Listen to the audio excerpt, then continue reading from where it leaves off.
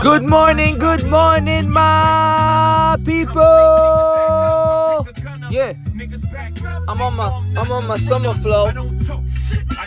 Yes, how's everybody doing today? Welcome to Catch a Fire Podcast. I'm the host with the most you don't know. I'm called Alex Blake. I just want to say I'm so happy to be here with you today because another day is another blessing. And if you're hearing me, that means I'm alive, and that means I have an opportunity to redirect whatever I don't like in this new day. Because every day is a blessing, whether you like it or not. Whether some days are tougher to get up than not. Whether some days you feel like you don't want to get up. The fact that you woke up, that means you've been clocked in for the day, man. God says you still got to go to work. And you got to go to work on yourself. And you got to go work on the earth. And you got to go work on people. And you got to go work because your purpose is not done and you're still here for a reason.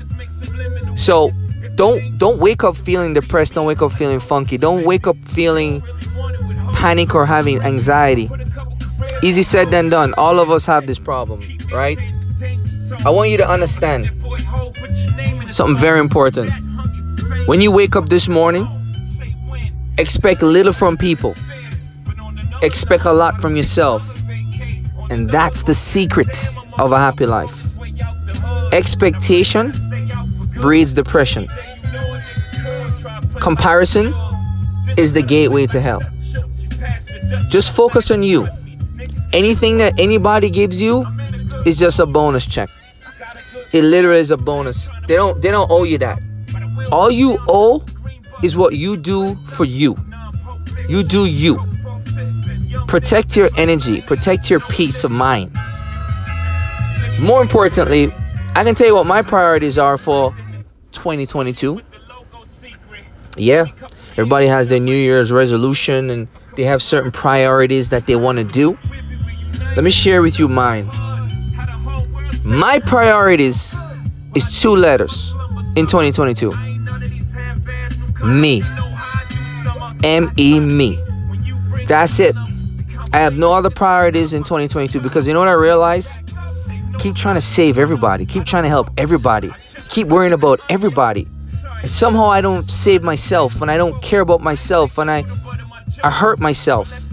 And then what I realize is if I protect myself, it shows that I love myself. And if I protect me, then I can actually help everybody else. And honestly, it's the year for us to be selfish.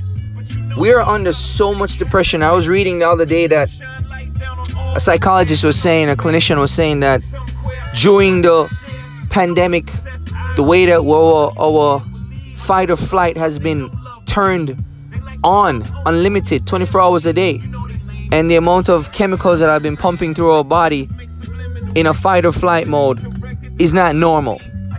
And so even more than ever, mental health, mental time, and you facing you in the mirror to take care of you, that innocent you, is a priority.